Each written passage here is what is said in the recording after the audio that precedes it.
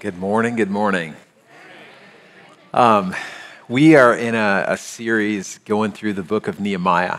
And if you missed last week, it was the first kind of introductory. We went through chapter 1.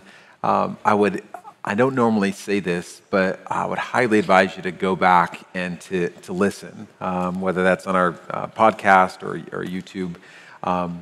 Because specifically, there was in the beginning, when I first began, I had Michael Milne come up and share a prophetic word that was really just a confirmation, not just to me kind of personally in kind of where we're heading, but I think it's kind of a course setting for our church moving forward as like a time of Nehemiah, a Nehemiah time that we're moving into. And so I just want to encourage you, if you weren't there, just kind of get back in there and be able to listen to that prophetic word, as well as just realize that this isn't, in my spirit, I'm like, this is not just another, like we're going through a book of the Bible together. I feel like I just want to encourage you, if you're a part of our church, to sit up, lean in, and allow God to be able to speak to you through these words, through His word, personally and also corporately about where we're headed as a church. So if you turn with me to Nehemiah chapter 2, we're going to kind of work down through it like we normally do. I'm not going to have you stand and we won't read through the entire chapter, but we're going to kind of work down through it. So as you're turning to Nehemiah chapter 2, let me kind of give you an overall, like, kind of overarching theme. The book of Nehemiah is about a man that was blessed with a burden. And when God blesses you with a burden, it's not overbearing, it's not anxiety producing, it doesn't wear you out. Nehemiah's burden was for God's people. And he heard word that they were being bullied, that they were being shamed, and his heart broke. He wept over the state of God's people in Jerusalem. And he thought, somebody really needs to do something. And it might as well be me. And so if we think of it like a burden, a God-given burden begins when a person is consumed with the tension between what could be and what is. And this is what was going on in the heart of Nehemiah as he's just realizing, like, man, he's heartbroken and burdened for the things that burdened the heart of God. And then when he receives the burden, God gives him a vision. And the vision is a way out, a way through. It's to rebuild the walls of Jerusalem that lay in ruin. It would bring protection back to the people that were being ransacked and stolen from and invaded, as well as, he says, that will no longer be a disgrace, will no longer be in disgrace. However, Nehemiah has no money, he's got no power, he's got no status, he's got no influence, he has no followers, and beyond that, he's living 800 miles away from these people and this city that is breaking his heart, that he hears about and he's a cupbearer to the king of Persia, Artaxerxes. And so we ended off last week in chapter 2 where Nehemiah finally, after 4 months of receiving this burden, asks the king the big question. Nehemiah chapter 2, verse 5. He says this, "If it pleases the king, and if your and if your servant has found favor in his sight, let him send me to the city in Judah where my ancestors are buried, so that I can rebuild it." And he admits in verse 2, just a couple of verses before that he is very much afraid. That's what it says, very much afraid to even ask the king this question. Because who is he? He's a cupbearer. He's a possible poison wine taster, right? He tastes the food for the king before the king eats it, just in case it might be poisoned. It doesn't go well for the cupbearer, but long live the king. That's his job, right? Like, he's very much afraid. He has no influence at this point and doesn't know how the king's going to respond. But God's burden also comes with God's boldness. Like, when God places a burden on you, just expect that you're going to start walking in a boldness that you never had before, because when you know that that God has placed a burden on you, you can walk confidently in it, knowing that in boldness and in courage, not of your own, but in the Lord. Amen? So Nehemiah is probably more than anyone stunned at the king's response in verse 6. This is what the king says. "Then the king with the queen sitting beside him, asked me, "How long will your journey take? And when will you get back?" Which is a crazy, crazy answer for the king to, answer this cupbearer. Essentially, he's saying, yeah, you can go. How much time will you need off for FMLA? What is this? This is the beginning of FMLA. He's literally what do you need? What do you need? 6 months? How much time you need off, right? I want you to think about how difficult it must have been for Nehemiah to answer this question. He's like, hey, Nehemiah, you've been given a burden to go rebuild the ruins of your people. You're going to go, and who knows how long this is going to take, but this is a big deal. This is a big burden. It's going to require a lot of energy, a lot of people working together in unity. You're going to have to, you're going to learn so much about leadership and all of these things. So the king's like, yeah, you can go, but when are you going to come back and be, my taster to my possibly poisoned wine? When are you going to, that's a humbling question. You're going to go, and I'm going to send you, and you're going to go, and you're going to help rebuild the walls of Jerusalem, but when are you going to come back and possibly die when you taste my steak? How long is that? You're really good at what you do. The last one only lasted a week, right? But you've been real good. When I know you got big dreams and big vision and big burden and all of these things, and I support you, but when are you going to come back to do the thing when are you going to be my servant again? That's humbling. In verse 6, it says, "It pleased the king to send me, so I set a time." Can I encourage you in this? In your notes, it says this: the bigger the burden, the more humility is required.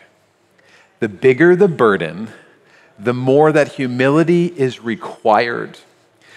Nehemiah actually sets a time. He's like, I'm going to go, you're sending me, oh my gosh, this is amazing. I'm going to go rebuild these walls, but then I'm going to come back and be your wine taster. I'm going to be your servant, your cupbearer again. And he actually sets a time for when he plans to come back to be the cupbearer again. In his mind, it would have been easy to think well, you just don't understand. God has given me a big calling on my life. It's bigger than this. I'm just telling you, it's huge. I've got a big calling. I can't be cupbearing no more. Ain't nobody got time for that. I've got a big call on my life. But talk about humility. Talk about humility, as Nehemiah literally sets a time. Here's what I would say. Do you have a big calling on your life? Do the dishes, big man. You're oh man, you have no idea the burden that God is for the vision, for the advancement of the kingdom of God. Go mow your lawn. Go mow your lawn. Please, mow your lawn for the sake of no mow November, no whatever that all that is. Please. You want to do great things for God? Take out the trash. Serve other people. The bigger the burden that God places on you, the greater the need for humility. I think that more so than what the king was asking him, it was a test of humility before the Lord. I'm going to put this big burden on you. Are you willing to go back and do the thing that you were doing before? The bigger the burden that God places on us, the more that humility is required of us. Number 2, God is pleased when we plan. Verse 7.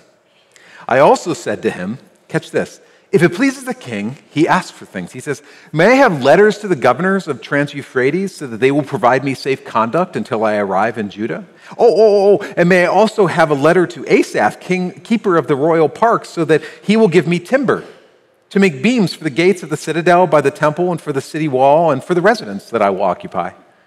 And because of the gracious hand of God was on me, the king granted my request. And so I went to the governors of Trans-Euphrates and gave them the king's letters, and the king had also sent an army officers and cavalry with me. I want you to see this. Nehemiah had a plan.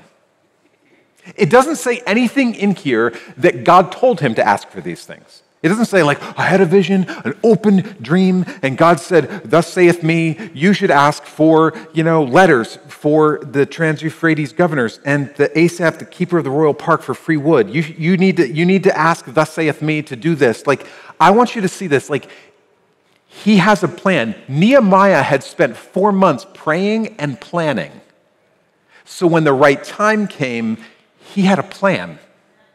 Like he was surprised when all of a sudden, oh my gosh, I can't even believe that Artaxerxes actually said, yes, you can go. And he's like, okay, cool. Well, I was waiting for that yes. So now that you say yes, I'd like letters so that I don't get mugged and safe passage. And then I'd also like free wood.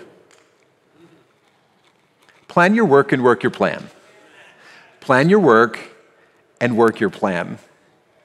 Here's the reality, and this is for just, I think, the body of Christ, that God is not pleased when we expect him to spare us the pain of failure when we have not even considered the cost of success. Many times we're like, well, God, I'm just kind of going. I'm going by the Spirit. I'm just doing this thing. And God's like, I actually want you to count the cost. It says that many times throughout the Bible, like, count the cost before you begin to start the building. And so King Artaxerxes grants his request, goes above and beyond. He's like, yeah, you can have the free wood, cool. And here's letters for safe passage. Oh, by the way, I'm also going to send some army officers with you and a cavalry.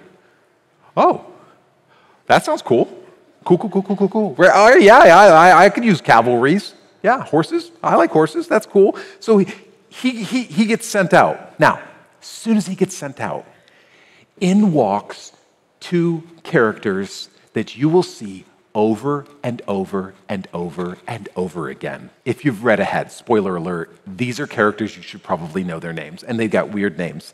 Sanballat and Tobiah. So verse 10. When Sanballat the Horonite and Tobiah the Ammonite official heard about this, they were, catch these words, very much disturbed that someone had come to promote the welfare of the Israelites. So Nehemiah barely begins his assignment. I mean, like he's like, I don't know, whatever you do with horses. And like, and then they start going. They literally start moving. And all of a sudden, Sanballat and Tobiah, they hear about this and they are greatly disturbed. He's barely started and he faces his first opposition. And this is the reality, when you begin to move forward in God's calling, don't be surprised when you have opponents that you never had before. They didn't even know who this Jew named Nehemiah was. He's compared to the king. Who cares? Nobody cares about that. Whatever. Nehemiah never knew about Sanballat and Tobiah, who these guys were. But all of a sudden, now that Nehemiah has now stepped into his calling, he's now a target. And it says, I think these words are interesting, it says that they were greatly, very much disturbed. What are they disturbed about? What are they so upset about? It says, because someone had come to promote the welfare of the Israelites. In other words, they're upset that somebody was doing something. Yeah, somebody should do something. Somebody ought to do something. And as soon as somebody does something, all of a sudden, you have enemies that you never thought that you would have. Nehemiah was coming to help bring freedom, to help bring hope to people, and it greatly disturbed these two yahoos. Did you know that you can be doing the right thing, catch this, and have haters rise up to convince you that it's the wrong thing? This happens to us today. Our world is completely upside down. Our world says that right is wrong and wrong is right. And so you're trying to live right before God, and the world will try to tell you that what you're doing is wrong. And so maybe this will maybe relate to you personally. So maybe like you just came to faith recently, faith in Christ. Maybe God has delivered you from something in an area of your life. You found freedom in an area of your life. You may have friends that seem to be happier when you were lost, addicted, broken, overwhelmed. In fact, you may have people in your life who are concerned or even very much disturbed at the good things that are happening in your life. Hey, we've just been talking, we're just like, I don't know, you're just going to church and stuff, and just, I don't know, you used to party, you're just not, you're kind of boring. I don't know, we're very much concerned. We're greatly concerned about you. When you walk by faith, you will usually collide with Sanballats and Tobias. This is in the natural. In the spiritual, the devil hates it when you move in on his territory. I mean, Nehemiah was doing everything. He was just keeping his nose. He was doing everything. He's just living his life, doing his things. All of a sudden now he starts living on mission. He starts moving towards Jerusalem, and all of a sudden everything just starts breaking loose, right? The devil really hates it when you start taking back territory that he put a claim on. He doesn't own it, and he actually doesn't have a stake in that territory, but all of a sudden now, you want to greatly disturb the enemy? Well, just start taking back territory, because he's happiest when you're ashamed and bullied and addicted and broken and isolated and overwhelmed. That's where he wants to keep you. And if he gets very much disturbed when you begin disturbing the status quo. And this is what happens with Nehemiah. Like opposition, maybe someone here needs to hear this. Opposition doesn't necessarily mean that you're outside of God's will. Sometimes it actually is an indicator that you're in the very center of it. And this is what's going on in Nehemiah's life. Like, it reinforces, like, okay, wow, I'm a target all of a sudden now. All I'm doing is trying to bring hope and freedom to God's people, and why is this wrong? It's very much disturbing. Verse 11, it says, I went to Jerusalem, and after staying there 3 days, so Nehemiah gets to Jerusalem, and he literally tells no one about his burden, about his vision, about his plan, nothing. And for 3 days, he does nothing. Nothing, at least, that he writes down. And then he begins to do something in verse 12. I set out during the night with a few others. I had not told anyone what my God had put in my heart to do for Jerusalem. And there were no mounts, there were no horses, right, with me, except the one that I was riding on. So he goes out alone at night to inspect the walls. But I want you to see this, like, he's not just inspecting walls, he's becoming acquainted with the ruins that he's called to rebuild. So he goes around, and you can read on your own, like, he goes around, he touches the ruins, he walks on the rubble, he actually touches where the gates were, but they're long gone because they've been burned with fire. Like, he becomes acquainted with the ruins that are all around him. In your notes, it says this, that successful rebuilders, whether you are rebuilding ruins or relationships, are willing to confront themselves with the brutal facts. He sees all of it. Alone. It's not a publicity stunt. He's walking the walls. He's seeing the rubble. He's seeing the weeds that have long grown up in the disrepair all around the city. He walks in it. He has to get off his horse because things have collapsed so much that he has to walk this thing out by himself. A good leader has to get the right information to make good decisions. Even good leaders make bad decisions with wrong information. And so he knows, I got to walk this thing myself. I've heard news. People have told me about it. In fact, I can stand back from afar and see what's going on, but I want to walk it. I want to feel it. I want to touch it. I want to see it. I want to be confronted with the brutal facts of the ruins that are all around us. If you want to begin to rebuild something, then you must be willing to confront yourselves with the brutal facts of it. I love it because Nehemiah begins this work of rebuilding at night by himself, and he talks to no one. He just takes a few of his guys with him, and there are very few that come along with him as he walks around and inspects and becomes acquainted with the ruins. And he does it by himself. We live in a world of social media where we've convinced ourselves that posting about something means that I'm doing something. Well, I posted about it. I reposted it. I retweeted it. I'm doing something. I'm healing the world one post at a time. You're all welcome, right? Here's the reality, though. Character is who you are when nobody's watching. It's what you do when you're not posting it all over the place. And it's not about publicity, and it's not a filtered, great, oh, look at everything I'm doing. It's so great. Isn't it awesome? I'm amazing, right? Character is who you are when nobody's watching, though. Like, character is being willing to walk the ruins and assess the damage yourself, because nobody can do that for you. And this guy is, I absolutely love how he begins before he even begins. And even I think this is a Christian thing that modern day Christians use a lot about open doors, right? Like open doors and closed doors. Like, I don't know, I'm just waiting for an open door. If it's a closed door, keep it closed. But if God opens up a door, then I'll walk through it, but I'm not looking for a door. But if there's a door, but it's a locked door, but it's a double, sometimes a swinging door. Like all these doors, we're very much into doors. Closed doors, shut doors, open doors, wedged open doors. Do I kick the door open? Do I walk through it? Is it a close? Is it a half close? When do I do? All these things, we're very, very concerned about doors. As if doors show up out of nowhere, like portals just appear. We're like, oh, been waiting for this door, right? I've been praying about a door. There's the door. I can walk through this thing now. As if opportunities randomly show up.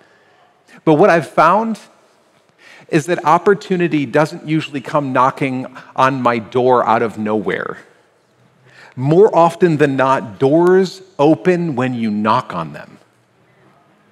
Opportunities come when you are looking for them. And so he literally becomes acquainted with the ruins, realizing, like, we've got to do something. I have to do something. Somebody should do something. It might as well be me.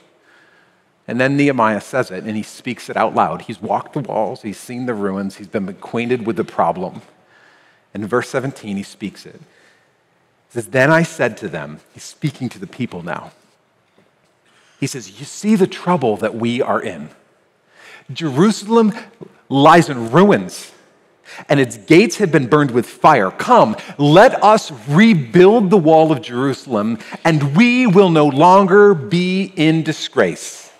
That's his thing. It's like, what, 3 sentences, right? This is the deal. What is he saying? The first thing he does is he poses the problem. Notice that he uses words like we and us a lot, because words have power. And rebuilders say we an awful lot. Because rebuilders know that rebuilding is a team sport, that they can't do it on their own. And so he just identifies himself with the need. He goes right in. He's 800 miles away. He was a cupbearer to the king. He was drinking wine, hoping he wasn't going to die just like a week ago. And now he's walking in and he's saying, look we need to do something. We are in ruin. We are in disgrace. Let us do something about this. Words have power. And it would do no good for Nehemiah just to start casting blame and criticism. Like, hey guys, looks like you got yourselves into quite a predicament, huh? It's a mess around here. I was in Persia, came in here, what the heck's going on? Somebody needs to do something around here. Maybe one of y'all should start rebuilding this wall or do something, you lazy bums, right? It would do no good, right? You guys are like, I don't know, I'm feeling very inspired, right? Where's the wall? Where's the wall, right? It would do no good for him to just start yelling at people and accusing them and casting blame and criticism. Instead, he identifies himself with the need. He says, we need to do something. Folks, this relates to all aspects of rebuilding something in our lives. Because unless we are willing to own our part of the problem, we will never own our part of the solution. He just says, no, we need to do something. For example, if you really want to work on rebuilding your marriage, start using the words we instead of me a whole lot more.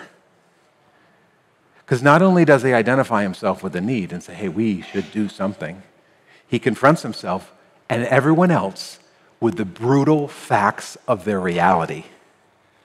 Because God won't fix what you won't face. He just speaks it right out. He essentially says, hey, everyone, hey, come on. Look at the ruins that we are walking over and walking around. We don't even have front doors on our homes. We are in trouble. This place is in ruins. We need to do something about this. In your notes, it says this.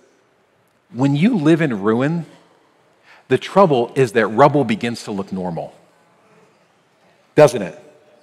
When you start looking around, you're just like, I don't know, what is this? Oh, that used to be a wall? Well, I don't know. I thought it was just kind of a rock garden.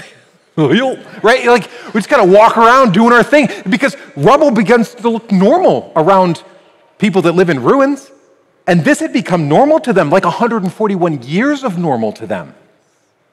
I mean, well, it is what it is at that point, right? I mean, like, nothing's going to change. It was there for my kids and my grandkids. And what? I mean, this is the way it's always been. Things aren't going to change.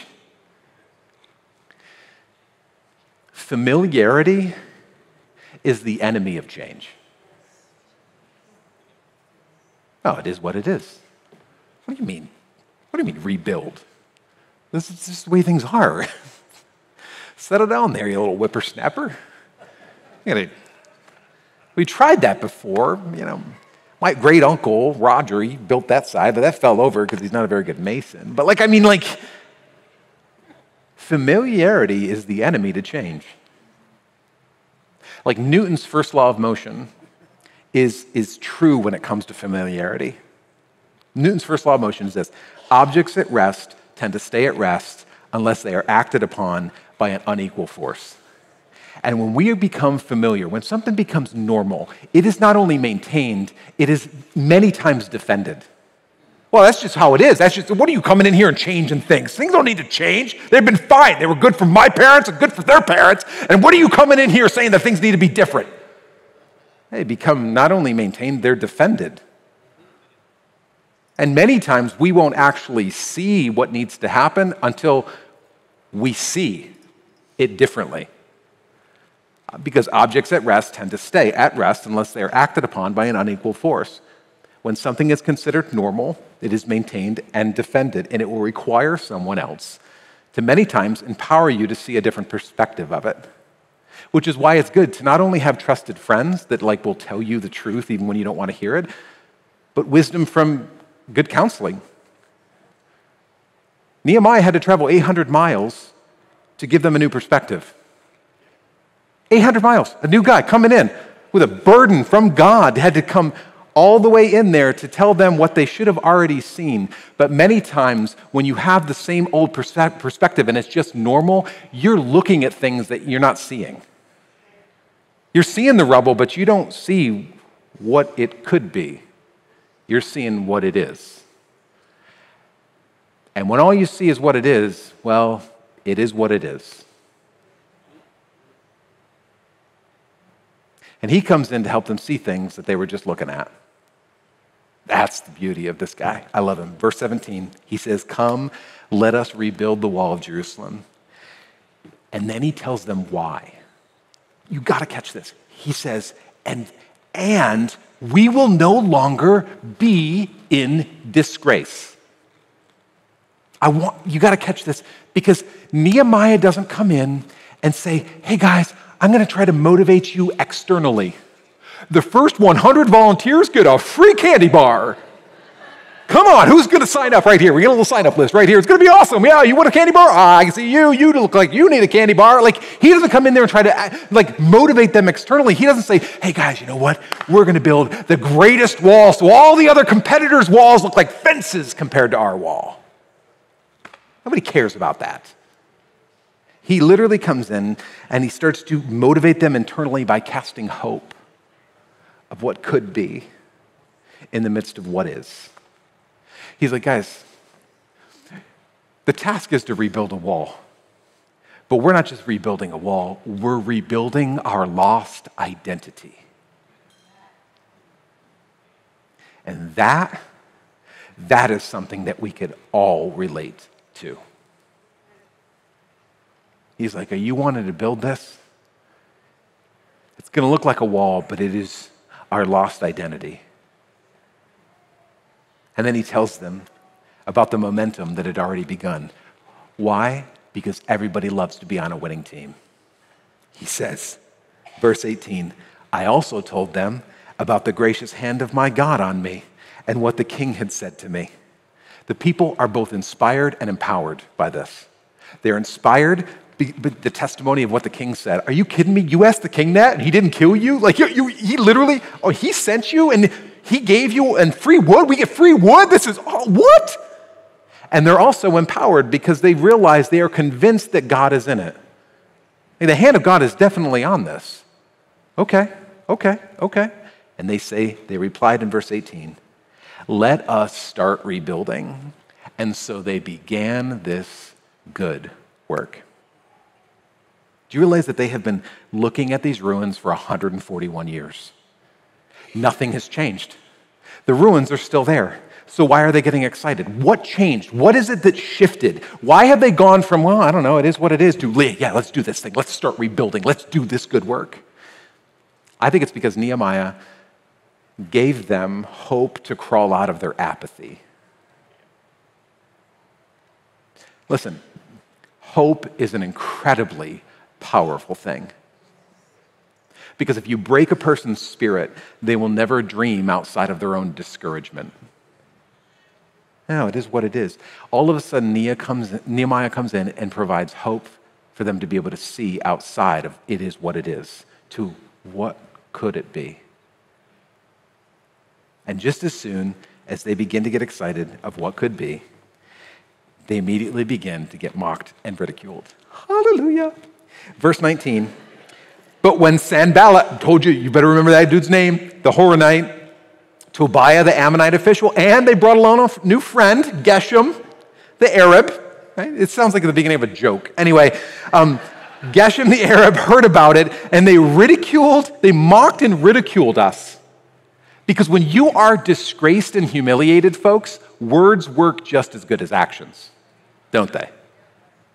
Words can many times paralyze you even more than actions. And it says this is what they said to him. What is this you are doing? They asked. Are you rebelling against the king? In your notes, it says this, when you engage your mission, you will enrage the enemy. And many times it will come in the form of verbal assault. We all know this, like the kids' rhyme growing up, right? Sticks and stones may break my bones, but words will never, that's a bunch of bull. We know that's a bunch of bull, right? There are many times where I'm like, I wish you just punched me in the face rather than said the thing you said, because the scar heals, but the words sink in, don't they? It's a bunch of bull. Proverbs 18, verse 21 says, death and life are in the power of the tongue, and those who love it will eat its fruit. Have you ever noticed that negative words seem to appear larger and carry much more clout than positive ones? You can hear 10 positive words. Somebody comes in hey, this is great, you're doing a great job, great. But that one negative one, it's like all it wants to do is just overpower the other 10. And it's the one thing you think about. It's the one thing that sticks with you. And many of us, it's like a highlight reel of negativity. Just going. We just hear those. We hear the negatives far louder than the positives. And I want you to realize this, Nehemiah has received a God-given burden. It's not his. He's not even related.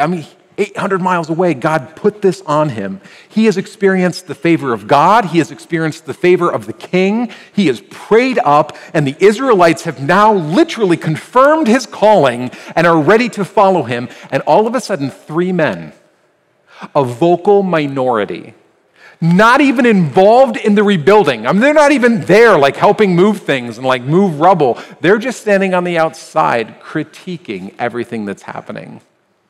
3 men that have a loud voice that would paralyze or derail the mission. And they're tempting to listen to because of the fear that they instill. What do you think you're doing? Essentially that's what they're saying. Who do you think you are? What do you think you're doing here? For me, as a church leader, you might imagine how often I would hear things well, people have said. I'm not going to say I've just heard. I've gotten to the point where I'm who? Name them. Who is it? Who said it? Is it 1 person, 2 person, 200 people? I got to know. I got to know what we're talking about here. Well, I can't. They wouldn't. I just know. I know. I'm you've been talking to you? Yourself? Who? I just can't. I can't tell you. Listen, here's what my point is this. I am never saying to dismiss negative feedback, because many times the best feedback you get is negative feedback. You just don't want it. You just don't like it. But there is a difference between negative feedback and gaslighting. Okay, thanks. And as a leader in your home, as a business leader, as a leader in the church, as a leader, if you are making decisions in fear or in reaction to a nameless, faceless, numberless, nebulous group of hypothetical people, you are bound to make a bad decision. Come on. So I would just say this, get to the root. Who said it? Sanballat, Tobiah, and who's Geshem? Who's this guy? I don't even know Geshem, right? Geshem the Arab? That's literally what you're known as? Like, that's so weird. But get to the root of it. It doesn't mean dismiss it. It just means get to the root of where it's coming from, because many times just hearing a negative word can feel like it's much bigger than it actually is. And we amplify it. We give it much more airtime in our own heads than it really deserves. Number 7 is this. The last one is a settled spirit will give you confidence to continue. This is the key, folks. A settled spirit will give you confidence to continue. There are some things that you just need to get settled. You just got to get them settled inside of you before you even start to rebuild. If you're rebuilding a relationship, you're rebuilding a marriage, whatever you're rebuilding, whatever wall God has called you to, you just got to get some things settled before you even start. Because as you look at the wall that God is calling you to, you need to realize that there will be opponents that you never had before and you least expected. There will be brutal facts that you would rather avoid, because we never like to be confronted with those. And there will be distractions that would love to unsettle your insecurities, all with the end goal of taking you off the wall before you even get started. Before you even get started, settle it with the Lord. Ask Him for a settled spirit. Before we move on, if this is reckoning with you right now, I just want to pray for you right now. If this is where you're at, I just want to encourage you to place your hand over your chest as we pray. Lord, I just pray for a settled spirit in this place. The walls that you've called us to rebuild, that area of our life that you're calling each and every individual to today, I pray that for a settled spirit, that opponents, that distractions, that all of those things would never, even the whole idea of it is what it is and it's never going to change and it's always going to be this way, will just fall to the wayside so that we could see what could be in the midst of what is. Lord, I pray for a settled spirit in this place. Lord, I pray for hope. I pray hope would just be instilled into God's people. Lord, that they would be able to see, not just look at the ruins, that they would be able to see with your eyes what it could be, not just look at what it is. And so, Lord, I just pray for courage and boldness in here. In Jesus' name we pray. Amen, amen, amen. Why don't you stand with me?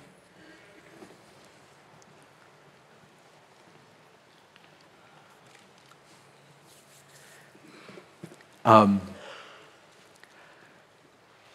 think you can tell I'm excited about this. I love Nehemiah's answer. It ends chapter 2. He says, I answered them. This is Sanballat and Tobiah and their new friend Geshem. I answered them by saying, the God of heaven will give us success. We, his servants, will start rebuilding. But as for you, you have no share in Jerusalem or any claim or historic right to it. The question that they posed to him was essentially, what do you think you're doing? No, really, what do you think you are doing? It has this feeling of who do you think you are? What do you think you're doing? And Nehemiah doesn't answer. He deflects it, and he essentially tells them, take it up with God. Take it up with God. You need to see his confidence here. His confidence is not in himself. His confidence, he says, is in the God of heaven. Because confidence in yourself is also called pride. Confidence in God is called faith. When you're leading, make sure you're leading people in faith, not pride. Amen? Then you can stand tall in the face of adversaries and say, take it up with God. Sorry, it's not my burden. He gave it to me. I'm just trying to execute it. I'm just trying to be obedient to that which God has placed in my hands. So if you don't like it, you might want to get with God on it.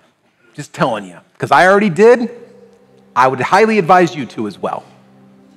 Psalm 127 says this, unless the Lord builds the house, the builders labor in vain. Unless the Lord watches over the city, the guards stand watch in vain. When we attempt to build something in our own power, we build in vain. When the Lord is the one who is building, then no one but God will be able to stop the work. This is the confidence that Nehemiah stood in. Because a settled spirit gives you confidence to continue. So Nehemiah can boldly speak to these naysayers, these guys, I don't know how much clout they have or not. I mean, like at this point, he's just like, yikes, was not expecting these dudes. He can confidently say, listen, guys, I'm not really going to be arguing with you about whether or not what I'm doing is right or good. Like, I'm already settled with my Heavenly Father about this, and I would suggest you do the same. And so if maybe for you today, there are some things that you just need to get settled today. I would encourage you to settle them. To ask God for a settled spirit. To say, God, over anything, Lord, I pray you would just make this settled in me. And it's not just an emotional decision I'm going to make and then walk out the door and leave it here. But Lord, I pray you would settle something on the inside of me. The wall that you've placed me on, I'm doing a good work and I can't come down from it. And I won't allow distractions or naysayers or opponents or even my own feelings to draw me away from it. Because this isn't an emotional decision that I'm making today.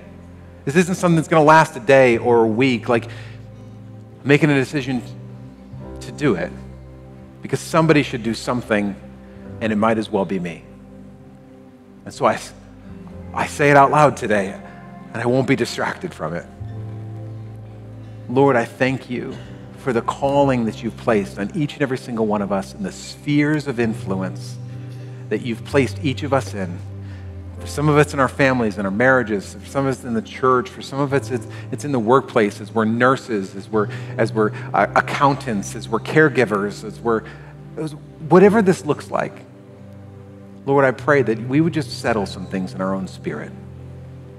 Have your way in us, Lord, as we seek to honor you, knowing that it's you that placed us here. May we stay on the wall that you've placed before us and not come down for anything. In Jesus' name, let's worship together.